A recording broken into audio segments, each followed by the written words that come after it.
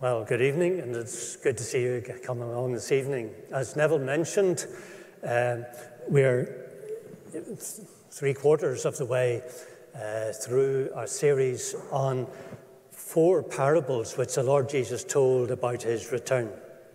And the purpose of these parables is not to tell us when the Lord is going to return, but rather how we should live in the light of his return. And tonight we'll be thinking about the parable that is known as the parable of the talents. And let's read now from Matthew chapter 25. Matthew chapter 25, and we'll read from verses 14 to 30. I'm reading from the ESV. For it, that is the Lord's second coming, will be like a man going on a journey who called his servants and entrusted to them his property.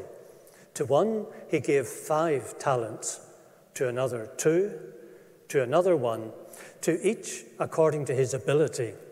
Then he went away. He who had received the 5 talents went at once and traded with them, and he made 5 talents more. So also he who had the 2 talents made 2 talents more.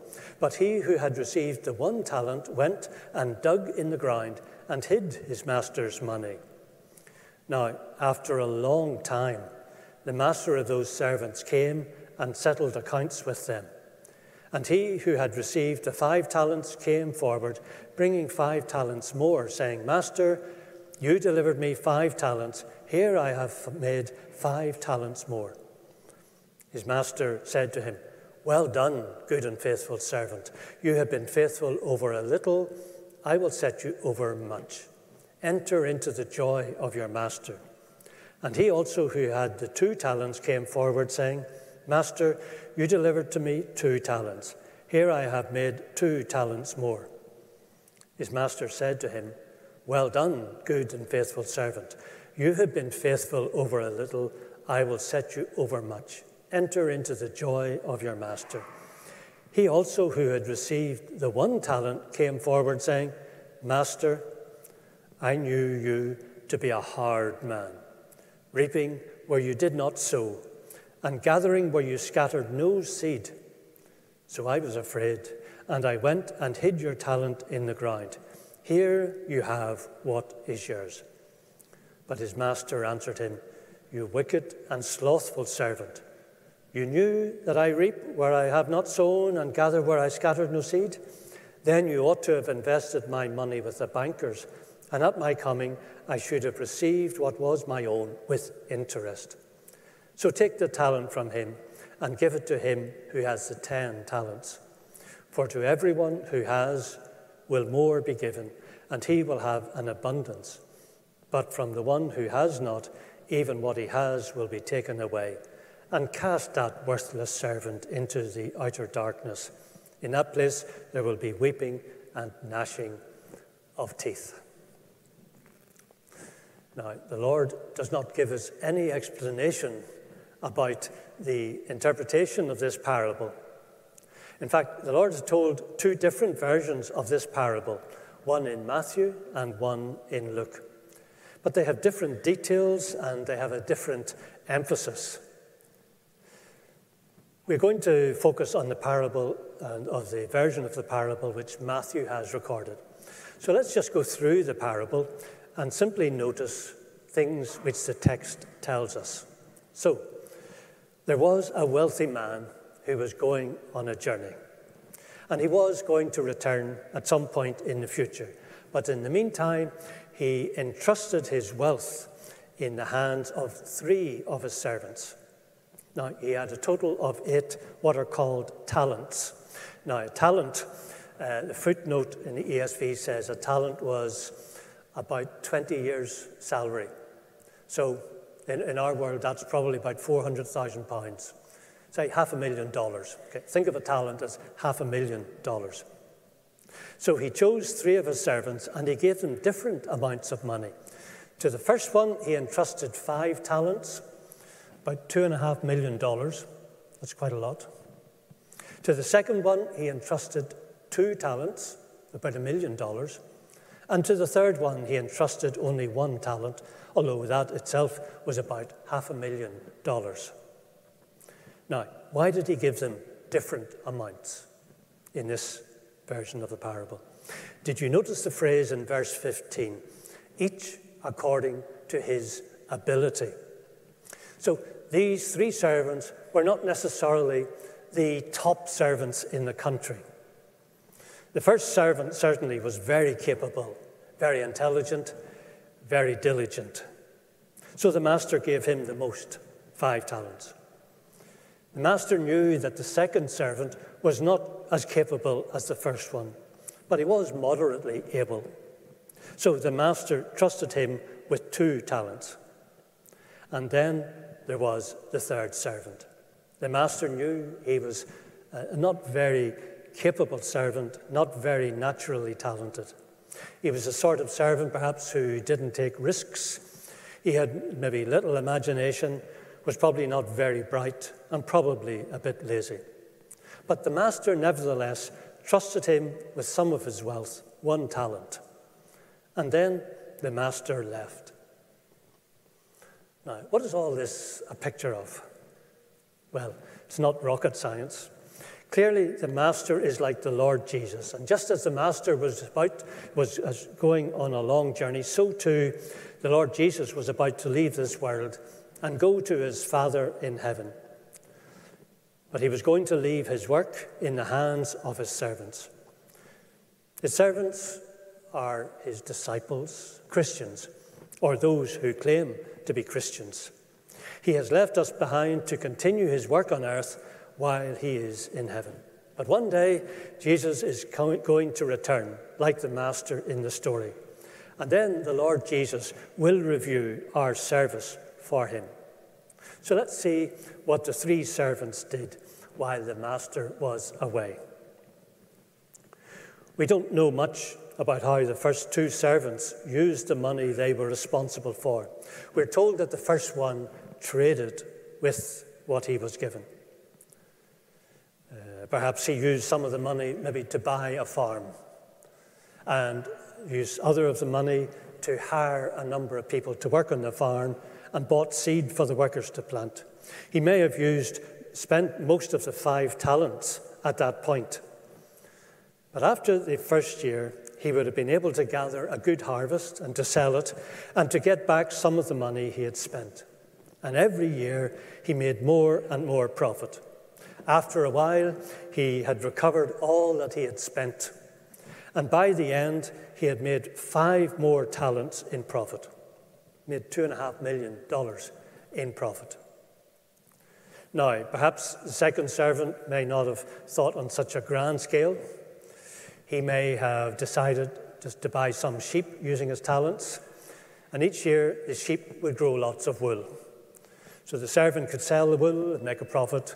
And gradually he made more and more profit until, in the end, he had not only recovered the money that he had outlaid, but he had made 2 more talents on top of the 2 he had started with. Forgive my rather unimaginative speculation. But you can imagine setting up a business, using the money, perhaps importing and selling and exporting at higher prices. But what about the third servant? We do know what he did with his talent. He didn't spend it on himself. He didn't buy expensive clothes or a new house or a new car. He was too afraid to go into business in case it failed.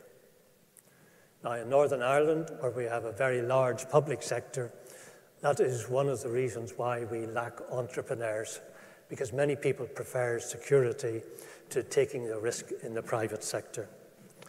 And Northern Ireland is the poorer for that. This man was maybe typical of that. He thought that the master would be angry if he failed and lost all the money. So though the master had told him to put the money to good use, instead he dug a hole in the ground and buried it so that at least he wouldn't lose the money. And then the Lord Jesus says, the master returned. Now, did you notice the phrasing that the Lord uses? He says, after a long time. The Lord Jesus is making it clear that it would be a long time before he returned. There were some Christians in the early church who expected the Lord to return very soon. But it seems that they had not listened to what the Lord Jesus said about it being a long time before his return. Now, let's look at what happened when the Master returned. This is going to tell us something about how the Lord Jesus will review our lives and our service for him when we meet him, either if we're still alive when he returns or if we die and go to be with him. So, the first servant came before the Master. Originally, he had 5 talents. And he told the Master that he had made a good profit, and now he had a total of 10 talents. He had doubled his master's wealth while he was away. The Master was pleased. "Well done," he said. "You have been a very reliable and faithful servant. I knew I could trust you." Then the Master did 3 things for this servant. First of all, he seems to have allowed the first servant to keep all the 10 talents that he had. Later in verse 28, we see that he still had 10 talents, and then he was given another one. So the Master had not asked for his money back. Obviously, the Master was extremely generous. The Master was not actually interested in the money, so his motivation must have been something else. So that was not why he had given the money to his servants. It wasn't simply to make more money. He wanted his servants to learn to use the money generously. He wanted them to discover that if you sow seed generously, you will reap a much bigger reward. When the Master gave this servant 5 talents, that was like giving him a lot of seed which he could use. The servant had reaped a metaphorical harvest, and in the end, the Master gave the harvest back to the servant. Now, that tells us something of the character of the Master. Then the Master, he did more than praise this first servant. He said, "You have been faithful in a few things. Now I will put you in charge of many things." This first servant was now going to be given a much more important job. He would not simply be managing a farm. He would be managing something much grander. In the other version of the parable in Luke, the servant was made governor of 10 cities. That was a very significant administrative role. It's almost like being a king. It was a much more substantial responsibility. That was his reward, if you could call that a reward. When the Master gave the servant 5 talents, it was something of a test to see if he was ready for such a big job later on. In fact, it was more than a test. It was also to train the servant for the future. Because the first servant had been faithful and diligent with what he had been given at the start, he had developed the capability and the mindset to be entrusted with a much more important job. And this tells us a lot about the purpose of our lives now, if we're Christians. And it tells us something of what we will be doing in heaven. Our lives here as Christians are to prepare us for something much more important in heaven. We'll maybe think later about what these talents might correspond to in our lives, but for now, just notice how we live our lives for the Lord is training us to be better servants who can be trusted with much greater responsibility in the world to come. Secondly, the Lord commended this servant for being faithful. Now, what does being faithful mean?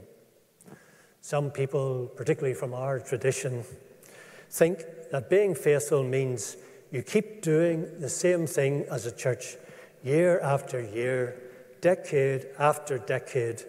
You never change, even if you have no impact. that in the context of investing and in trading and doing business, that is a fairly disastrous strategy. Being faithful is remembering the mission you have been given and doing whatever you need to do to fulfill that mission. If trading conditions change, you've got to change your approach. And in the same way, if we have been entrusted to spread the gospel, then we cannot simply keep using the same methods that we used 50 years ago.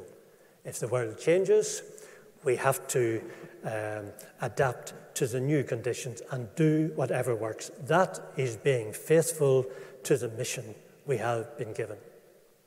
And thirdly, the parable also tells us a little of what our life in heaven will be like. We will not be sitting around singing hymns all the time and playing harps. I noticed the words that we sang, I want to be where the praise is never ending. Only a praise leader could write words like that. Life is going to be much more interesting than that. We will be working for the Lord in heaven. It will be enjoyable work, even though it may be hard work. It will be enjoyable because the job that the Lord will give us will be well suited to the abilities that we have developed here in this life. The more we invest our lives for the Lord here, with imagination, with diligence, and with faithfulness, the more potential we will have to do the sort of work we enjoy in heaven. And there was a third thing that the master said to this first servant. He said, "Come and share your master's happiness." When this servant discovered that he could grow his money by spending it, investing it wisely, and then seeing the harvest that came back from it, he was discovering something of the joy his master had already known in his own business before he left.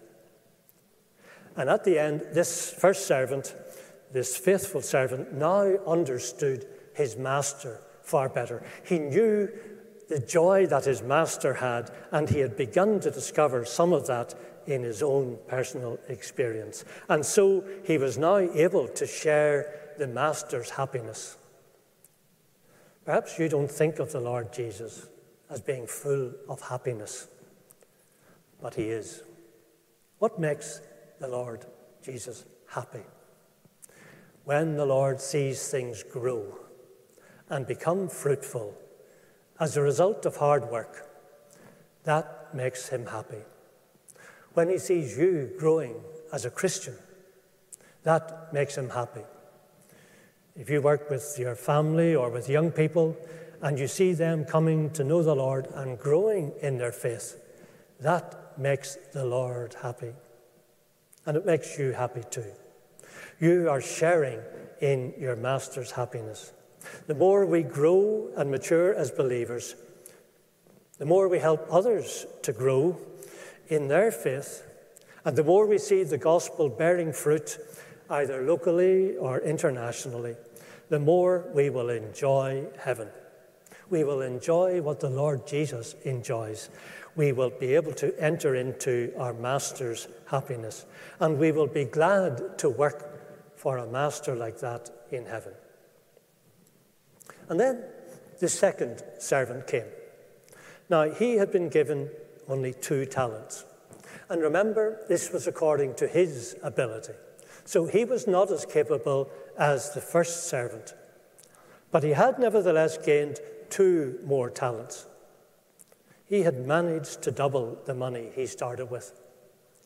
So don't think that this second servant hadn't been quite as successful as the first. He had done exactly the same. He had doubled his money, the master's money, even though he didn't have the same ability as the first servant. They were both as successful as each other, even though they had different natural abilities. And they both received exactly the same praise from the master, word for word. That tells me that success in serving the Lord does not depend on what natural ability or what gifts you may have. These two servants started out with different natural abilities, different gifts, and yet they both achieved the same results. What it does depend on, success in serving the Lord does depend on how faithful we are with what the Lord gives us to do and with the opportunities that he gives us. And finally, we come to the third servant. The servant was so different. He came to the master with one talent. He dug up the talent he had buried and presented it. He was satisfied that he hadn't lost it in a risky investment or in setting up a business which had failed. He explained to the master why he hadn't used the money like the other servants. He had been afraid to spend it on even a small farm or on sheep or on something else that could make a profit. If he had gone into business like that, his business might have collapsed. That was his fear. And he could have lost everything. And he thought that would have made the master angry. What do you think about the servant? Do you think he was right? Was he reasonable to be afraid of failure?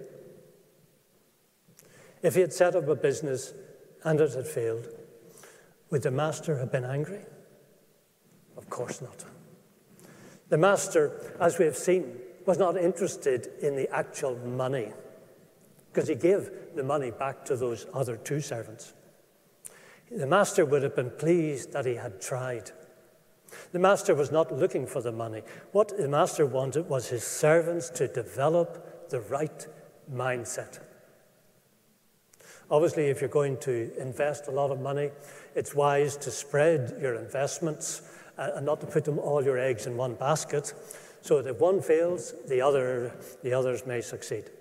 But even if you try and fail, that showed at least he had the mindset that the master was looking for.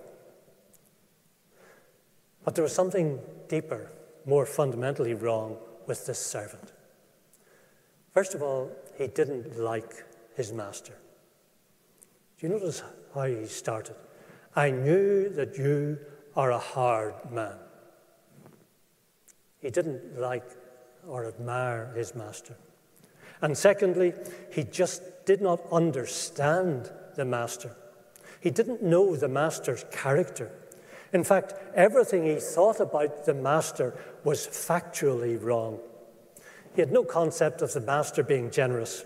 He had a twisted view of his master's character. For example, this servant said, I knew that you always harvest where you have not sown and gather where you have not scattered seed. This servant thought that the master would look for profits without investing. He thought that the master did not sow seed, but still expected to get the profits from his servants. But how wrong that was. I mean, when the master gave him one talent, $500,000, that was sowing seed. The master was sowing seed. That was giving the servant something to work with. This servant had ignored the obvious facts. He had his own warped preconception, and he ignored the facts that were staring him in his face about his master's character. And because of his warped view of his master, he ignored the facts and he disliked the master. And he was afraid, he says, of the master. And yet, the telling thing is that even though he said he was afraid of his master, he refused to obey the master, even his misconception of the master. As the master have said, if he had been afraid of losing money, he should have put the money in the bank and at least gained some interest. At least that would have been using the money in a fairly risk-free way. No risk, no effort, getting something for nothing. If the servant really believed the master was as he described him, looking for something from nothing, he should have put it in the bank and got interest. But he refused to obey even his twisted view of his master. He didn't live according to his own beliefs, even when his beliefs were wrong. And that was why the master condemned him, and rightfully so. It's a scriptural principle that often God will judge people by their own standards, by their inconsistent life, even by their own standards, so that they will condemn themselves and leave themselves without excuse. Now, there are some people like this servant today. They have a warped view of God. Even if they say they don't believe in God, there can be a deeper problem, that they have their own imagined view of God, which this world has fed them, and these people don't like their imagined view of God. They resent him. I think it was Voltaire who said he didn't so much disbelieve in God as disliked him, or words to that effect in French. Sometimes it is because they have been told lies about God. They have been told that God is just waiting to punish everyone, that God likes to send people to hell, that God wants to stop us enjoying life. And so people who believe that, they dislike the God they imagine and refuse to trust him. But they can't claim simply to be victims of lies. They have the evidence of other people whose lives have been changed for good when they become Christians. They see many people who love God, but they are reluctant to let the facts challenge their preconceived notion about the character of God. Now, there is still hope for people like that. The best way for us is to show by our lives what God is really like. If we live like Christ, if we love one another and love others, if we are generous in doing good, then people will see something of what God is truly like. And that can cause genuine people, even if they're misguided, to reconsider their view of God and to cause them to want to know the truth about God, what God is like, and search more deeply in the Scriptures. And people like that who have maybe been deceived, but at least who are prepared to look at the evidence more closely, they can be converted and can become good, faithful servants. But there are some people who have hardened their own hearts. And like this third servant, they ignore the facts which are in front of them. They refuse to see the truth. They prefer to hold on to their imaginary view of God, and they don't live even according to their own claimed beliefs about God. They will forever live in darkness, a darkness of their own making. So if you should happen to think that God is a hard God, then do be prepared to have your perception challenged and changed by looking at the facts in the Bible. Maybe you focus in your mind on one or two Christians and you say they have put you off Christianity. But the surprising thing is not people who claim to be Christians who don't live like that. The miracle in life is Christians who do live like the Lord Jesus, people whose lives have been changed. So you should instead consider those Christians you know who are an example of good. How do you explain the change in their life?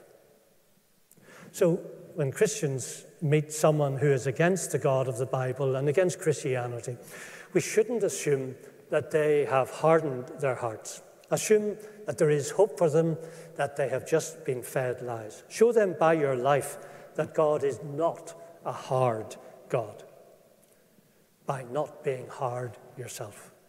Show them that God is a loving God, a good and generous God.